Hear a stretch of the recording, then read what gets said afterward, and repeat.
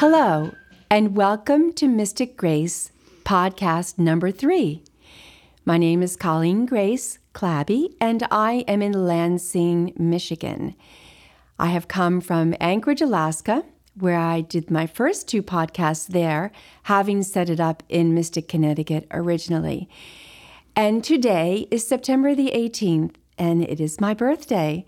And come to find out, the DJ gentleman, podcast extraordinaire who is helping me with the podcast, both my niece and I, to record this today, his birthday is tomorrow.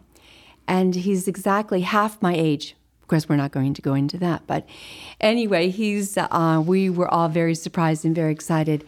And that is how I know that I'm in the right place.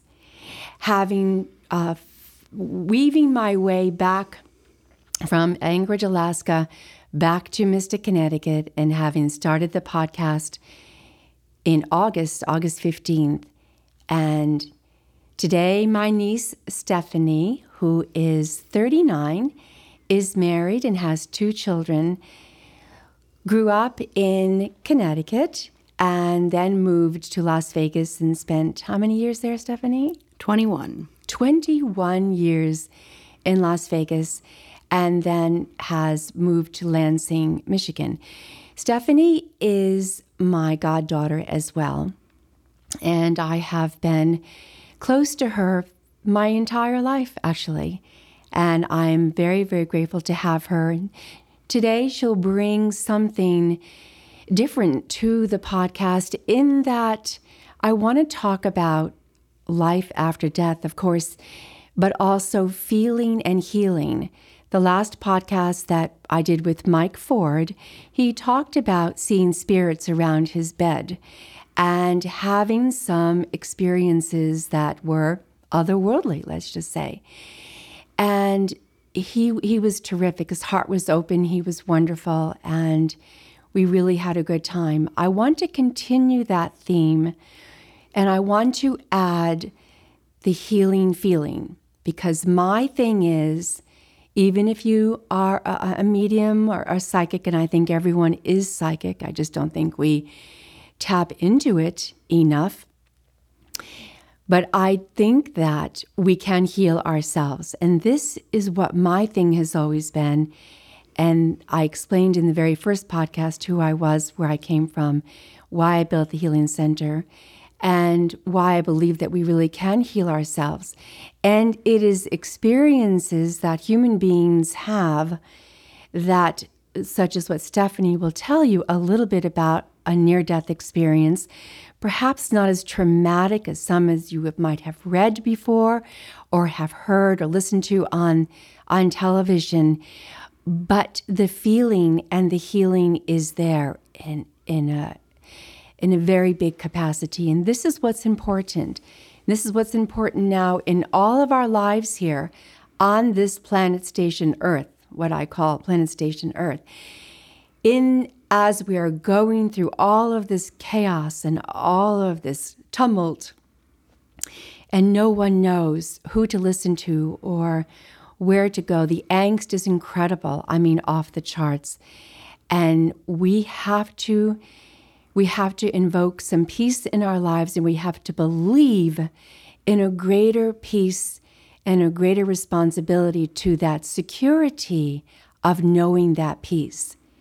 And I'm going to repeat myself, as I will for the next podcast following, and that is, we do not need to have a traumatic life and death experience or generate a terrible illness for ourselves or be at death's door in any shape or capacity before we can call upon our higher selves, before we can really get connected to the higher power and invoke and understand and swallow that peace, that tremendous peace. And Stephanie and I were talking about that today.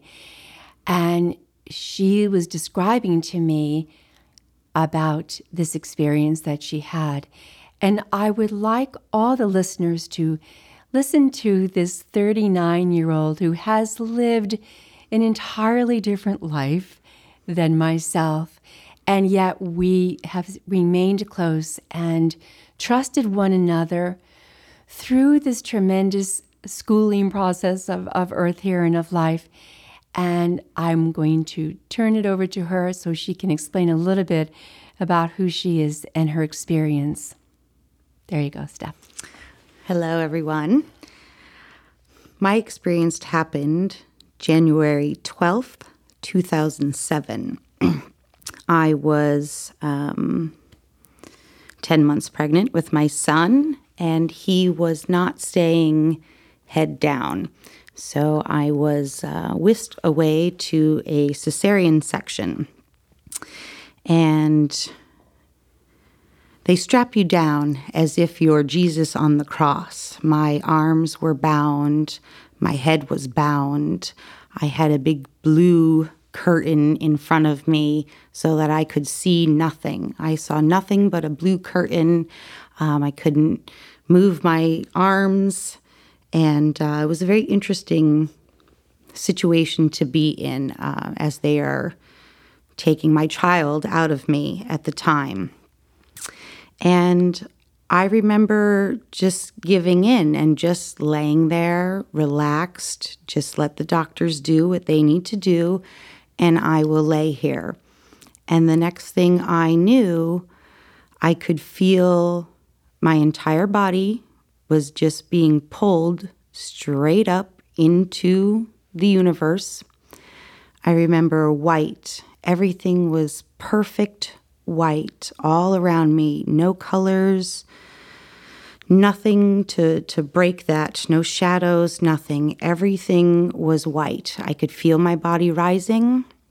But the thing that I remember the most is the absolute definition of peace. If anyone can describe this peace, it's what I felt. It was unlike anything anyone on planet Earth has ever felt before.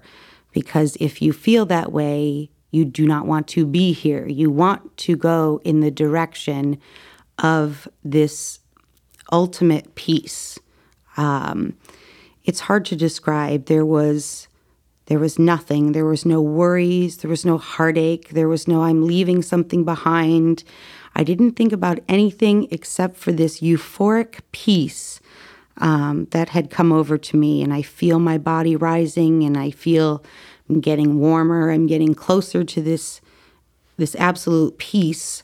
And then, of course, I get whacked in the head by a doctor who instantly brings me back to consciousness of the world. Did you feel that knock on the head, or? I don't know what I felt, but I know that I felt like somebody tugged on me, as if I was ripped back into a different existence. And of course, I opened my eyes and I looked up because now his face is right in front of my face. And I said, "What are you doing?" And he said, "Well, you stopped breathing." This is the anesthesiologist. The anesthesiologist said, you stopped breathing. And I said, so? I was happy. Right. I was at peace. And so he said, well, you have to breathe, darling. And so, of course, I took a couple of breaths, and it happened again. You immediately went back out? I immediately went right back into that white space, the feeling of euphoria, peace, just the love, the divine. Everything was beautiful and wonderful and magical. And I started to feel my body rising up again. I'm going up towards the sky. Everything is white, and I get whacked on the head again. And so he says, well, this time you stop breathing for even longer. You have to stay awake. You need to be a part of this. Your baby's coming out of you. You have to, let's engage, let's start talking. And I just remember wanting to go to sleep. Just let me go to sleep. And I said to him, please just let me go to sleep. And so that third time, I did it again. I closed my eyes. I left. I was rising up into the whiteness. The peace was there. Everything was wonderful. I didn't want to come back. And that's when things got a little bit crazy. He woke me up again. Now he's got my husband in my face who is constantly talking to me to keep me conscious and aware. The baby's coming out at the same time. He had a cord wrapped around his neck. Everybody's scrambling in the room. And I was probably awake, conscious, talking to my husband for a minute or two.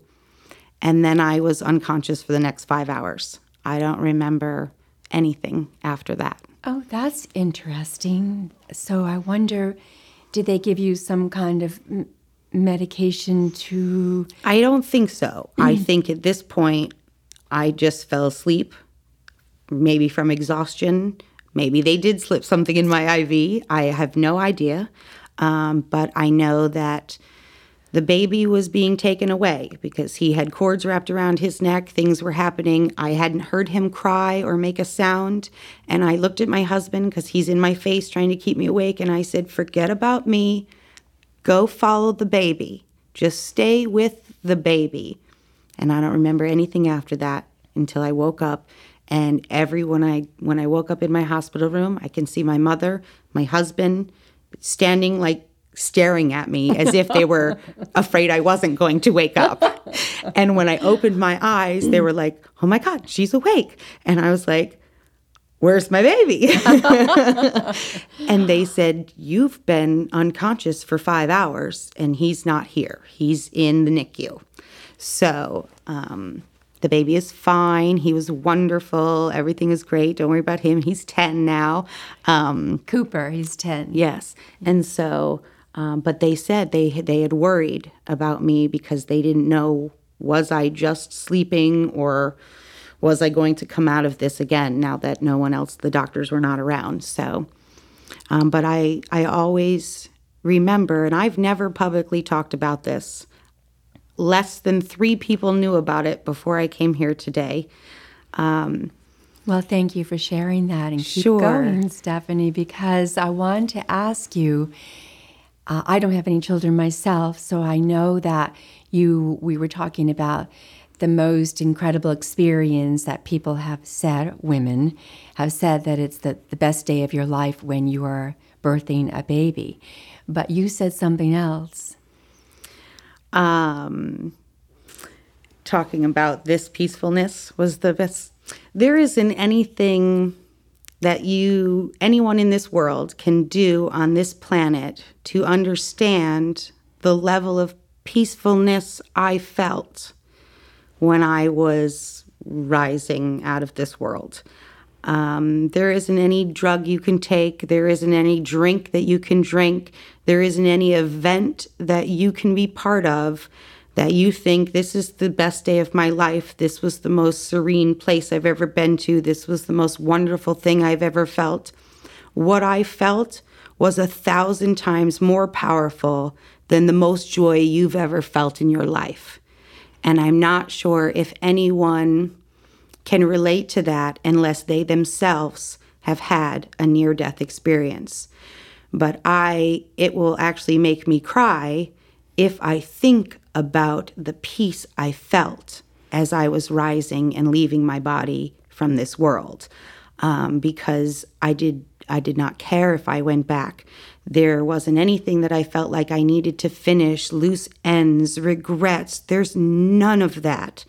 There isn't any, I forgot to do the dishes, I left the gas on, my kids aren't going to be raised by me.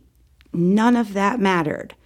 I knew in my soul that I was going to the best place that I will ever be in my life. So do you think that the tears or what are actually in remembering this feeling is because we can't get that? Yes. I was just going to say, it would make me cry because people search their whole lives for that level of peacefulness. Yeah. And I've been there. I've felt it. And I would be willing to do just about anything to get there again.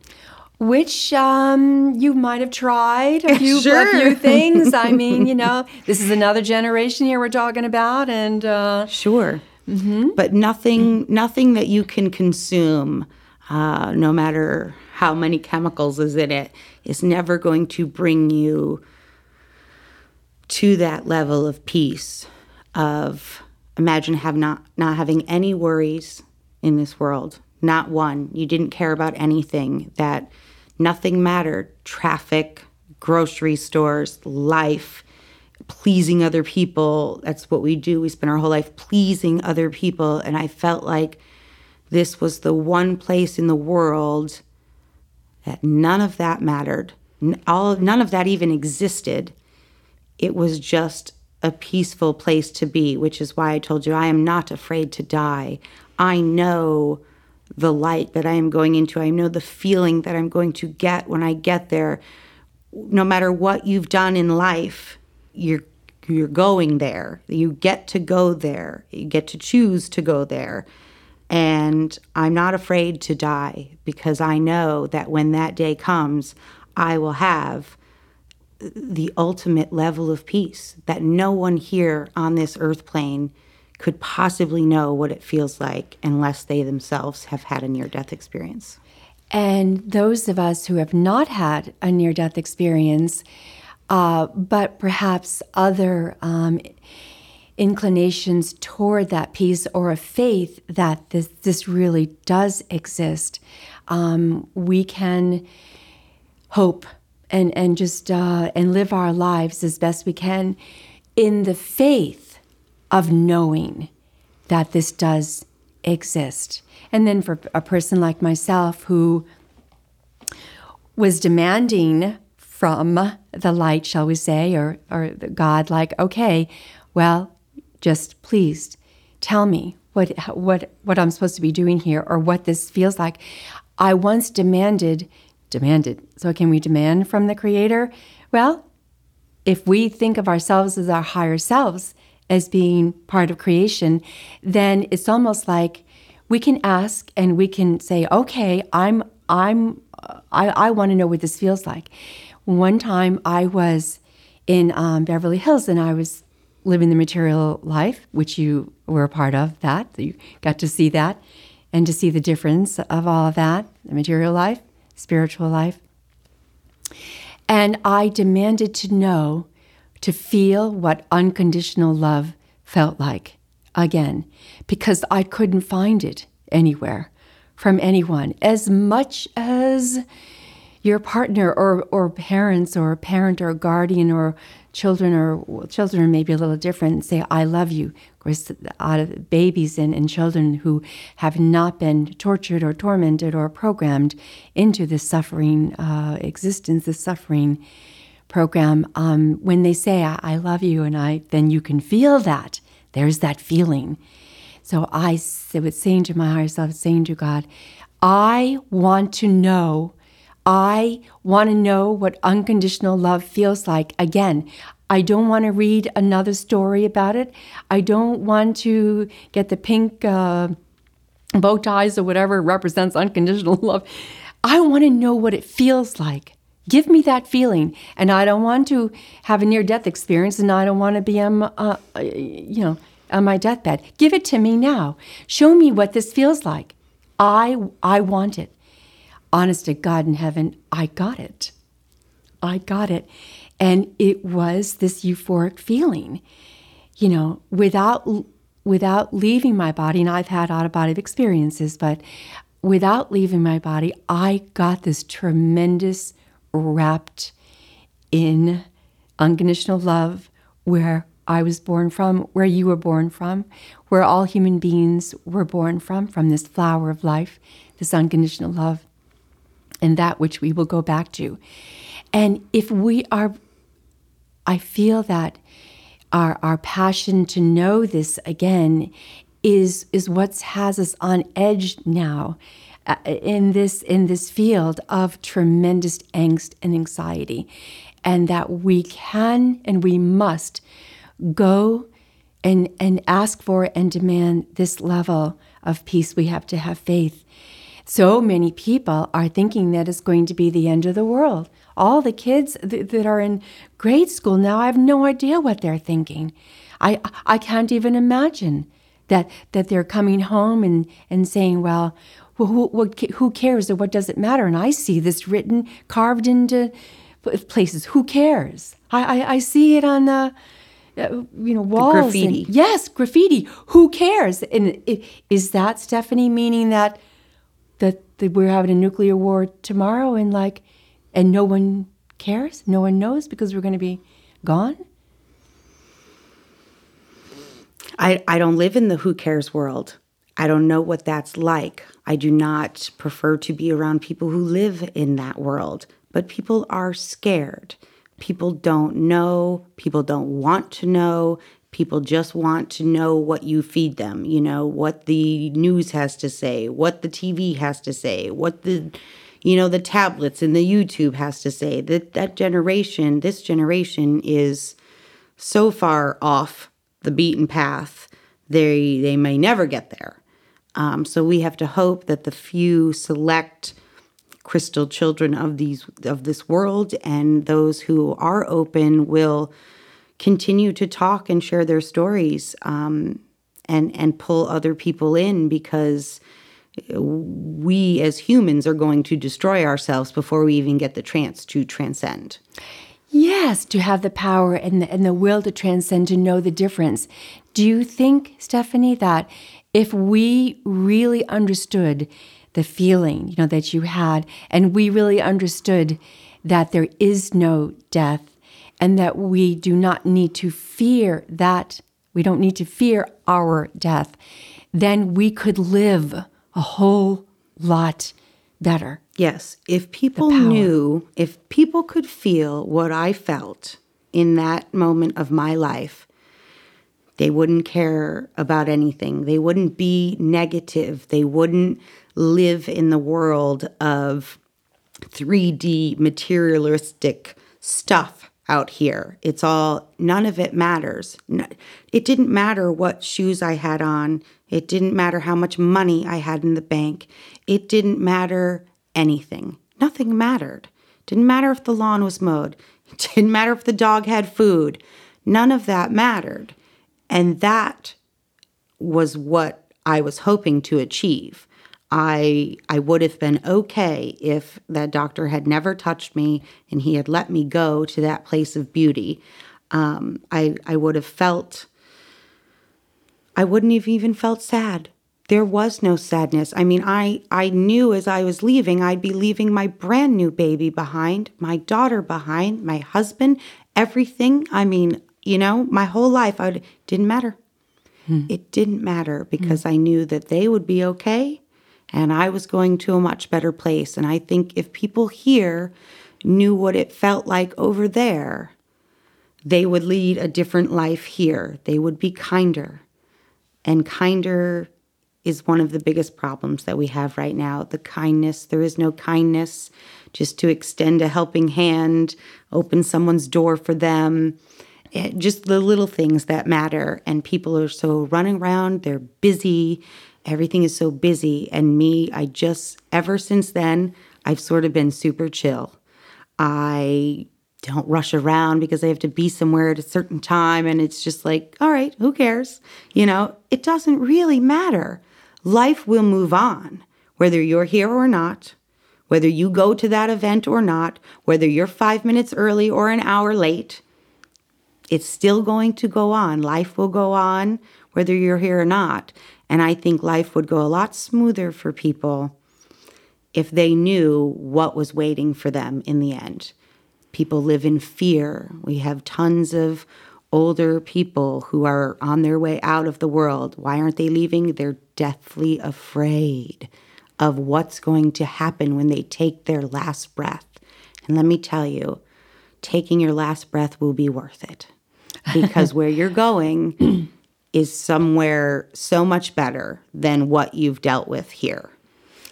I believe in the Sufi tradition, they talk about how many breaths that you have when you come into this world.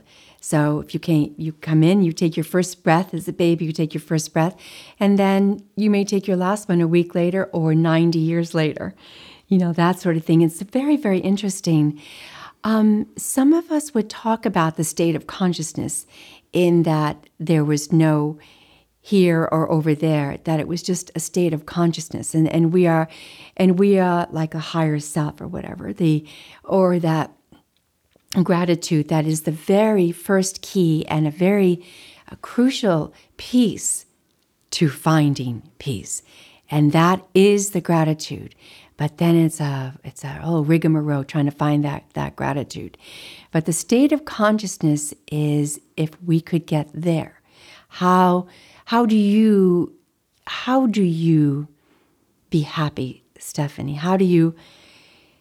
What do you do? What kind of things do you do now to allow yourself to remain, here on the earth plane, whatever, and take it easy with things as the angst keeps piling up?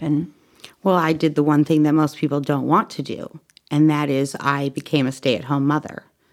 I stayed home to raise my children and spend every single second that I'm here on this earth plane with them. So you leave the other material things behind. On one income, you can only have so much. But my husband is sick. He has MS, and he had MS. Was diagnosed when I was pregnant with my son, where I had my experience. And so we live our lives differently than normal people. We don't care how much money is in the bank account. We don't care how nice our furniture is. We don't care about stuff like that. We care about spending as much time together, the four of us, because it can all be gone in one instant. And so we don't bog ourselves down with the world of insanity and everybody has to do a million things, and that's changing a little because my daughter's in high school now and all kinds of things. But I come home at the end of every day and I say to them, are you happy with what you put out in the world today? I want them to be kind, to spread kindness, and then as long as they feel good about themselves, that's all we can do. And no one lives like that. I don't know anyone that lives like that. And so I live my normal life out in the 3D world at a job and people and the nastiness and all the drama out there. But the second I step foot in my house, it's my sanctuary. It's our sanctuary. This is the place where we are love and kindness, and that's how we balance it out. We have to, be us and in a loving, safe environment, and we don't let the outside worlds, come in and attack us. How do you get other people to do that? They have to want to do it. But everyone is so wrapped up in they care about what other people think. And I have taught my children and I've taught myself not to care about what anyone thinks of me. It's a different world now than the world that I grew up in, and now the world that you are growing up in or have grown up in. The materialism is off the charts. It's getting worse. Each generation gets worse and worse. And now it's so far gone, I'm afraid they can't pull it back again. They have to want to. The millennial generation has got to want to connect back to the earth again. We have connected to the computer, the radio waves. This is man-made stuff that is clogging our world. They have to go back to the farming and the land. And if these kids knew what it was like, when I grew up, I had to walk 4 miles into the woods to fill up the water jugs in the spring. And this generation goes to a store and presses a button. If they knew what it was like, and if I had the choice, I would walk the 4 miles to the spring rather than go to the grocery store. It seemed like we had time to do that, but we were also breathing along the way and being in nature.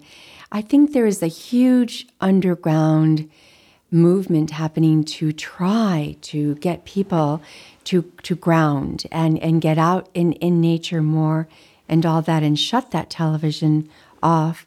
I know your husband is in charge of the Regal Cinema here in Lansing, Michigan, and he's got quite the job. You actually moved here to build the cinema, and I was just complaining to him the other night that I cannot find anything on the television. When I'm traveling, I have to be in hotels, and there's only a few stations that have movies. All the rest have commercials, a zillion of them, and then they're old stuff or whatever, but it's all violence.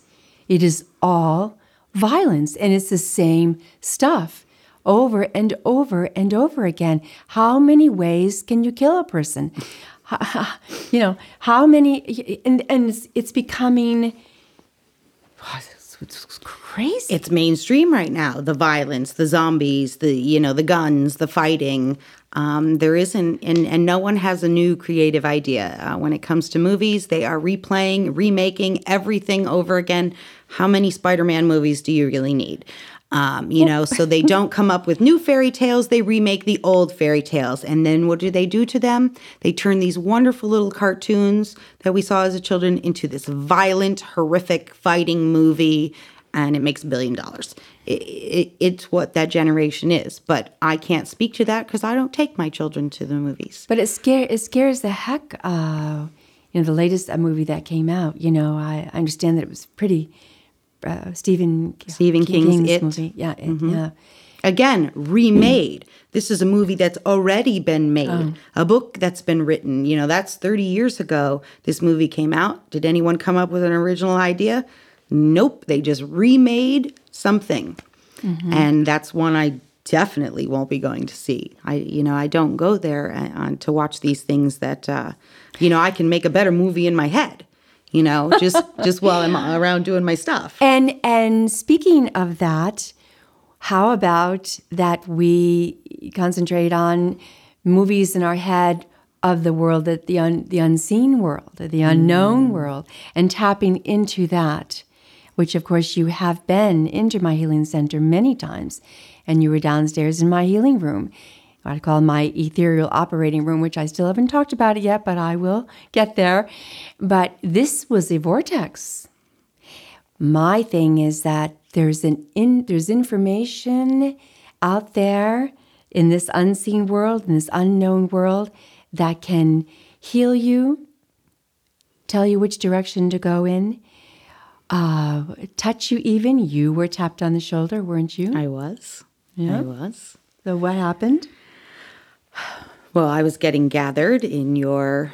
It was a spiritual retreat weekend. Yep. And we were all in a group, and we were connecting to the other side, and I felt my grandmother. I know it's her because I heard her voice. She put her hand on my shoulder, which just happens to be the same shoulder where I have a angel tattoo of her in memory of her on. But she touched my shoulder and she whispered hi in my ear, and it was her voice. So I knew it was her. And that's the first time I'd ever have anyone touch me or speak to me. That I was open enough to get that in that environment. And that was wonderful. Yes. Your tattoo, Stephanie, her name is Patty. That's my mother, your grandmother. And I said, hey, how come she's talking to you? She doesn't talk to me. I hear other, and I hear the angelic force, because in doing healing with tuning forks and vibration, I work with them on this other level. What are you doing? Anything now to keep that connection going or rolling? Like when you were talking about that you were in an environment that you could hear that. This is where you gather up the your energy. House. It was your house. That's not the first. That was the first thing I heard in your house. It wasn't the last. I think your sister heard someone too on the outside. Right. And so, one night you and I were there, and we were having a discussion about something. And this is what I find the most interesting is it was about 2010, 2011, and you said to me, I see you living in Michigan. Really? And yes, and we were sitting in your kitchen at night and we were having this discussion, and I was there on vacation staying with you, and I was getting ready to go back to Las Vegas. And you were like, no, you can't go back there. You have to move to Michigan. And I was like, you're crazy. What's wrong with you? And I could just move to Michigan, And I was about to say the words, I'm going back home. And right as I said the word home, someone screamed the word no. So much so that I flew out of my chair, grabbed the closest flashlight, and went outside because I thought somebody was outside trying to get in. And you were referring to Las Vegas as home. Yes, I was referring to Las Vegas. No. The voice said no, and you'd never even moved. You didn't flinch. You didn't move a muscle. And I go running outside, and then I come back inside, and you go, there's no one out there. That was them. The guys screaming at you, no, do not go there. And sure enough, 3 years later, I was with you again in your healing center in Connecticut when I got the phone call from my husband.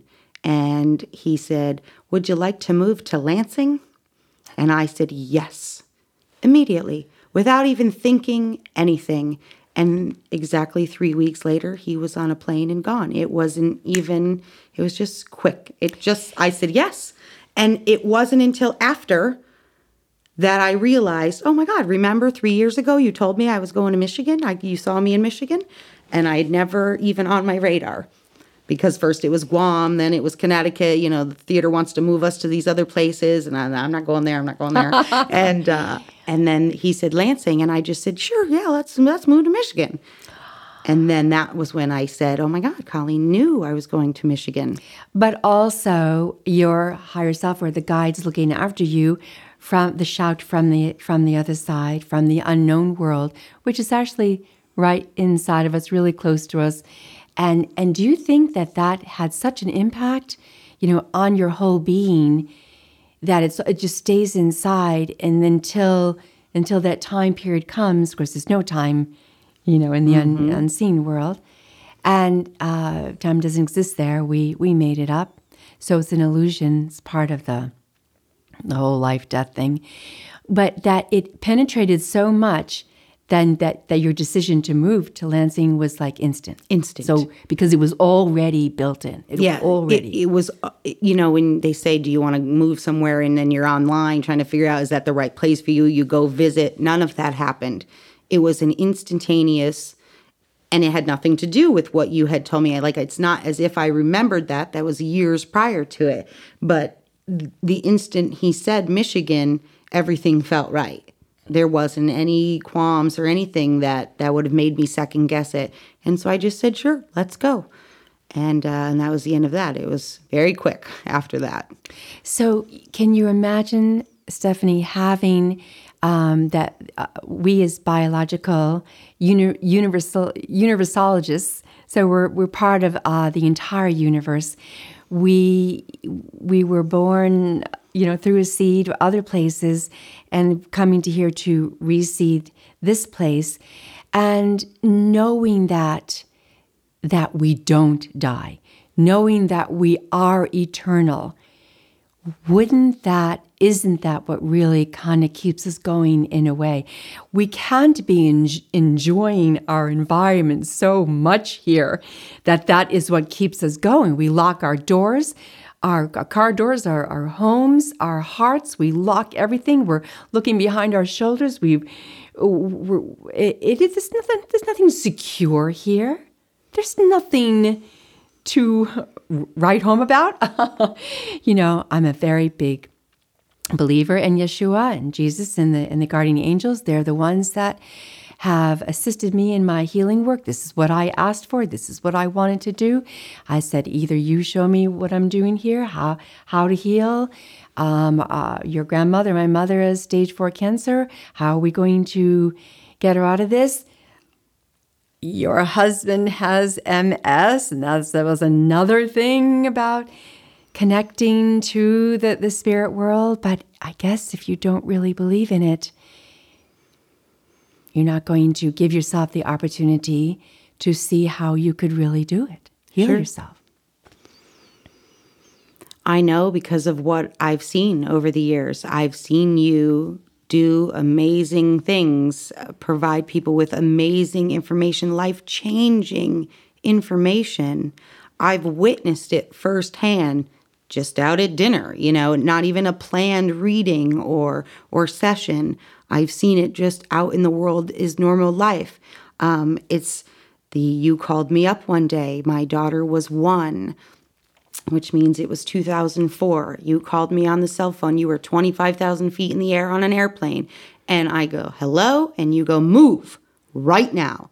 And I said, move? And so I stepped to the side thinking you wanted me to physically move my body. And you were like, pack up your house and move. And I was like, you're crazy. What are you crazy? I said, what are you doing? 3 days later, I was robbed. That you were in an apartment in It was in an Las apartment. Vegas. 3 days later, I came home and there was a black footprint on my front door, and the door was open. And sure enough, someone had come in and stolen everything that they could get their hands on and get out the door. My passport, my grandmother's jewelry, everything important to me. The safe was gone. Everything was gone. Material things, So when you witness little things like that over and over and over again, it sort of just has been built into me. And I am at a peace with myself, with the spirituality and the other side of things. So it was in me already. So when he said Lansing, I knew it was. Right. I just knew in my soul that it was a good place. I mean, he said Guam to me too, and I didn't jump at that. Can you imagine? I can't. I said, yeah, no. Right. Because that was right before we moved here too. So it could have been that option. But look, that's where things are happening now in Guam, right? I mean, it's very close to. Yes, and there's a reason I didn't, and I feel very pulled to here in this town, and so I am living a life now that never in my wildest dreams did I think I would be living. And I know that it's just following in my gut instincts, because I do know, and everyone does, but most people don't listen to their gut. And that is another good point about strengthening the intuition. And when we do get ourselves in situations, which I think every day, it's like we have all these situations going on from the top on down. I mean, like, wow. But I'm talking also about the healing aspects of things, and getting bit by a tick or a bee bite, or, finger was slammed in the car. My finger was slammed in the car door, and I was so stunned and shocked. There was blood everywhere, but I never felt a thing. It didn't hurt at all. Nothing. Nothing. And then there was a tiny little, just a little squiggly mark on my nail. And then I thought, I wonder if that was the finger that got caught in the door. So we call that spiritualizing matter. And that means when you are in the spiritual sense, when you are loving the Creator and creation, and you are in love with that peacefulness, that unconditional peace that you cannot describe, and neither can anyone else who's ever had a near-death experience. They cannot. There are no words to describe it, as you were saying earlier. Then to get ourselves into that state where we can heal all of it, and I'm meaning not only the physical body, but the emotional body, and actually the mental body heals the physical body, because the physical body just disappears and disintegrates, as you know, and it's the spiritual body that's really in charge of everything. So my podcasts are called Mystic Grace. The ego has a contract out on all of us for a reason, and that is because ego, easing God out, that we are never going to get to where we really want to be unless we get it into our heads, and through the mental, through the mind, through our hearts, to understand once and for all that we are eternal spiritual beings having the human experience, and not the other way around. And shouldn't we be testing this out now? Shouldn't we just be experimenting with this? It really is the emotional body that we don't tap into a lot. Everything is drama and trauma and, unreal things, reality shows that are the most unreal, the unreal things. But the emotional bodies that can say, "Oh, I'm sorry," or "Let's sit down and talk about this," or don't jump to conclusions like with neighbors or friends or family that you have no idea what anybody else is going through at any time. And so that emotional body never gets used, and it gets stored and stored and stored, and we try to feed it, drink with it, all these things, all these addictions and all this stuff, because we are so internally unhappy. But when you explain the peace, which you can't explain all the way, that keeps you here, right? Keeps you here on the earth plane. What is your wish, Stephanie, for yourself now? You're 39. What would you like to see if you knew that you only had a week left on the earth plane, that you were actually going to go back to that peaceful place, and that you got a shout from the other side, and they said, "Stephanie, it's time for you to come back. We're going to roll you back up. We're going to take you back, and you've got 7 days." What are you going to do, Steph? I don't know if I'd stay 7 days. I'd say take me now. Because there really is yes, I have children. Yes, I have a husband. Yes, I have a house and a mortgage and life and all that stuff. Doesn't matter. None of that stuff goes with you. None of that stuff matters on the other side. And I don't know if I'd want to do anything other than maybe let a few other people experience the feeling of peace of where I was headed so that they can keep it going in this world. I try to be a kind and loving person every day to anyone I meet. I don't care who they are. Just to put that out in the world, and I would encourage others to do so. When you take it into the negative gas is easily thrown on that fire, and it gets bigger, and more people can get into it, and that's an easy thing to get to. Anger is easy. Hate is easy. Forgiveness is hard. Compassion is hard. Empathy is hard. And you have to work at it. It's not just an easy thing. Well, why do you think that is, Stephanie? Why do you think that compassion is so difficult? It's a trick of the ego to make you think that it's so difficult. It's a but fear why thing. Do you think? It's a fear everyone of what? has their own. Well, everyone has their own fears. I may be afraid of something that you're not afraid of, and you're afraid for different reasons. And everybody has their own reasons, but it basically stems back to secrets. Everyone has things they try to cover up. They project an image of themselves, of what they want you to see, not who they really are. And I would encourage people to be the way you really want to be. Do unto others as you would have done unto yourself. Do you like it when somebody's angry at you, when somebody brushes you off, when somebody cuts in front of you? So why should you in turn do those things to them? I'm going to go cut somebody off now. Now I'm going to be rude to somebody in the store. Why does it have to be that way? If you can turn your anger, your guilt, your frustration, your animosity, if you can turn it into a positive thing to make someone else feel good about themselves, you can make yourself feel better. My husband's always saying to me, "What is with you? You're always talking to strangers and stuff." And I said, "Well, I like her shirt." And he goes, "She doesn't care if you like her shirt." I said, "She most certainly does." Because when I go up to her and I say, "What a lovely shirt, it's so beautiful," she's like, "Oh my goodness, thank you so much." Or tell someone they have a nice smile, or say something nice to someone and see how they change. So you meet the grumpy lady at the cash register. She's got a puss on her face. She looks like she's had the worst day of her life. And then I go, "Wow, those earrings are really beautiful. watch the way she changes instantly in front of your face. And if you can think about projecting yourself on a regular basis the same way, don't go out with a grumpy puss on your face and who cares and no, I can't help you to people in this world.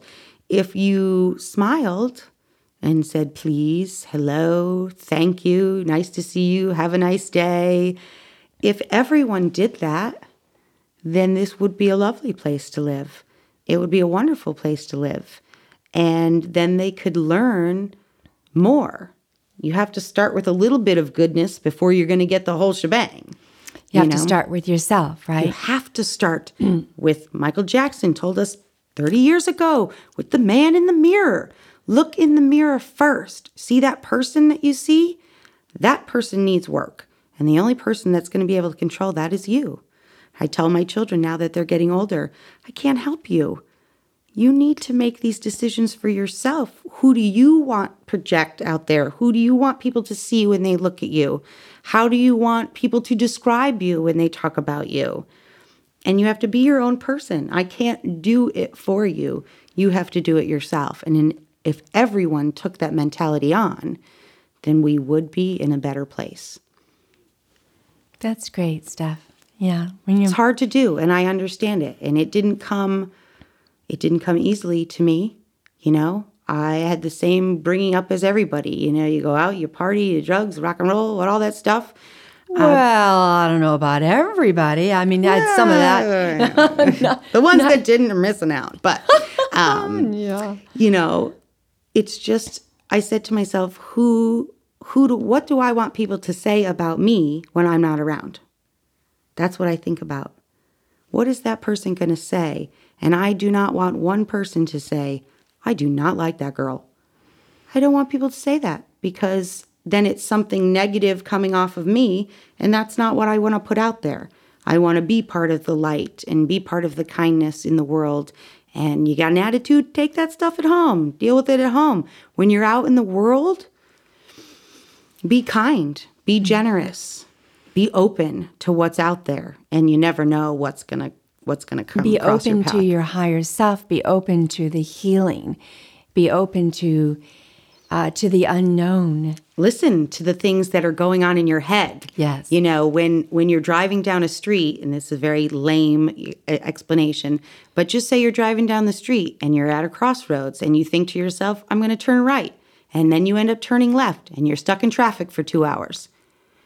You should have listened to the voice in your head that said to go right. And people do this every day. They a dozen times a day, something in your head tells you something and you don't listen to it. And that's your fault because you are getting the message. You're just not listening. Well, I want to thank you very much for this, Stephanie. You know, your children are wonderful, and the 14-year-old and the 10-year-old. And I think you and your husband have done a very good job of raising them. And I think that's where the blessings are. They're in the future, you know, of our children. And the less they are afraid to be themselves as much as possible, the better off we're going to be. And I'm looking forward to that time when we will really be able to be honest with ourselves. We won't have to fear death or retribution. You know, like our father, your grandfather was so afraid. Like you said, the older people are so afraid to die. A lot of them. They think that what they do here on the earth plane, they're going to get punished for when they get over there. Yes. And I don't think that even exists over there, because once you cross the path, once you move into the light, all of that is gone. That's what Mike Ford said in the podcast before, number 2. He said, I saw these beings around my bed, and there were some uncles there that had a terrible life. They did terrible things, and they're standing there with the rest of them, the good guys. He goes, so I decided right then and there was no hell, and that's it. I don't believe in hell either. I think that everyone goes to the higher place, wherever it may be. But I think it's a lovely place. And I think that when you die, I think you know. So everything that you feel was negative and, oh my God, you'll never believe all the horrible things I did in my life, that kind of thing, it doesn't matter. And you'll understand why the second that happens. There isn't a judge and jury up there waiting for you. It's not like that. We are all judge and juries of ourselves. And the religious communities have taught us that big time. Right. So your worst enemy is yourself. And I think that if you accept what you did, accept it, you will be okay in the end. I think if you can accept, okay, so I did those things. That was really crappy of me. I shouldn't have done it. That was the worst time in my life. I don't think that you're going to go to hell for it. I think that you need to acknowledge the behavior that happened, and you need to apologize to yourself. Because yourself is your God self. And when you do that, when you say, like, take responsibility, you recognize that, and you say sorry to yourself, the instant that is done is the forgiveness from the higher self, from God. And that puts the ego in the back, way, way, way in the back, easing God out. No longer, because the ego had a contract out on you. And we think here in our human shells that if as long as we're standing up or we are alive, breathing, we have an ego and we have to protect that against all costs. The moment that we say sorry or that we are not afraid to say sorry, and we're not afraid to be who we are, and we can love one another, and we can be kind, then the ego goes, done, no longer there. It's no longer there. And then the power of that perfection, because I think we are all perfect, whole, and complete just the way we were born. And I think we return in that way. And I think it's all very interesting. And I thank you so much, Stephanie, for coming to Planet Station Earth and being born when you were born, and for giving me a reason to stay here as well and help and be with you. And lately, you helping me as well. So thank you very much. My pleasure. It's wonderful. You know that I have this connection to you, and so it means a lot to have you here with me. So thank you for inviting me. So long from Lansing, Michigan, and I have no idea where the next podcast will be from, but please follow me, and God bless.